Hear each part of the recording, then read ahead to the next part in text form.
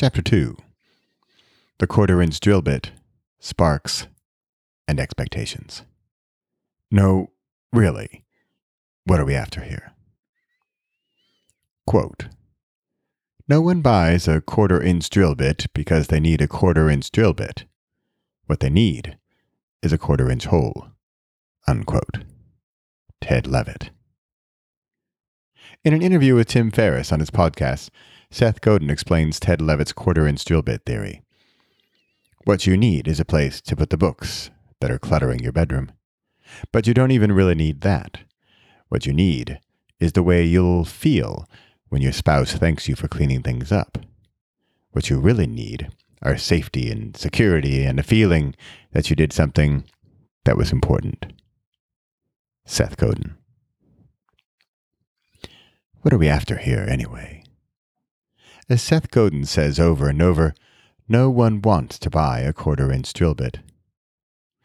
People don't lay awake at night dreaming about it. They don't talk to their friends about it. They don't really care about the drill bit. What do they want? In his example, praise from his wife, a feeling of pride, safety and security. In a book about writing a book with your kids, I really shouldn't say this, but it's not about the book. It's about with the kids.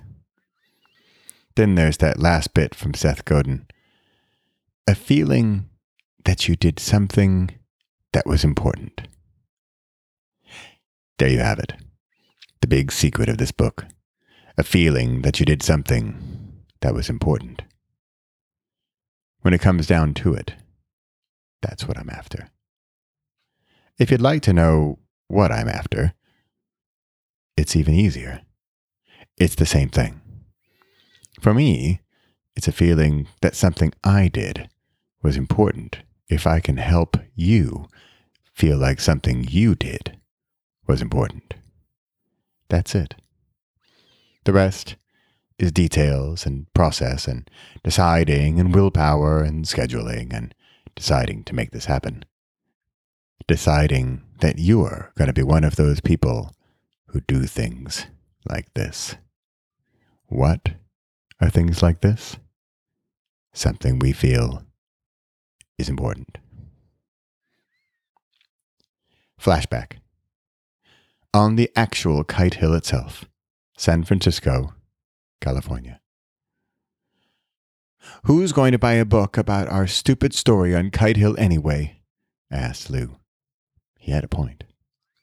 What I couldn't quite eloquently, or effectively, explain to my then 8-year-old son was that the book wasn't what I was after. What I was after was the experience of working on the book, together with him and his brother.